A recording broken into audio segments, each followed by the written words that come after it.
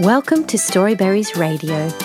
You can read along with any of our stories, all for free at our website, storyberries.com.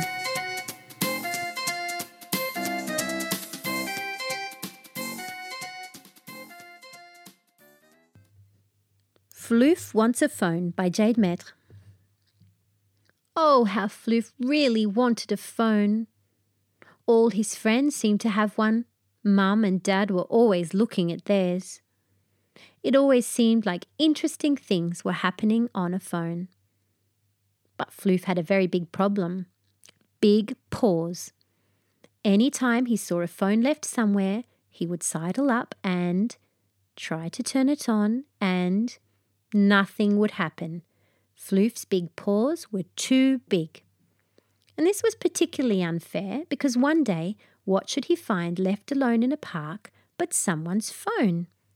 Floof picked it up with his big paws. He asked everyone whether it was their phone. Floof was a good boy. Nobody knew whose phone it was. "Why don't you try turning it on?" said someone. "You might find out who it belongs to." But Floof had big paws. He tried and tried, but the phone wouldn't work for him. Then another dog turned up. "It's mine," he said. "Oh, good," said Floof. He was happy he could return it.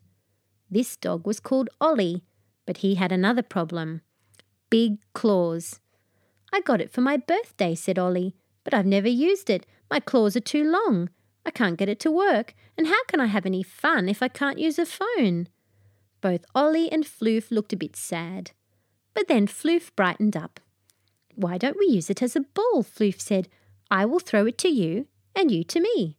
And who would have thought it, but big paws and big claws were perfectly suited to playing throw and catch.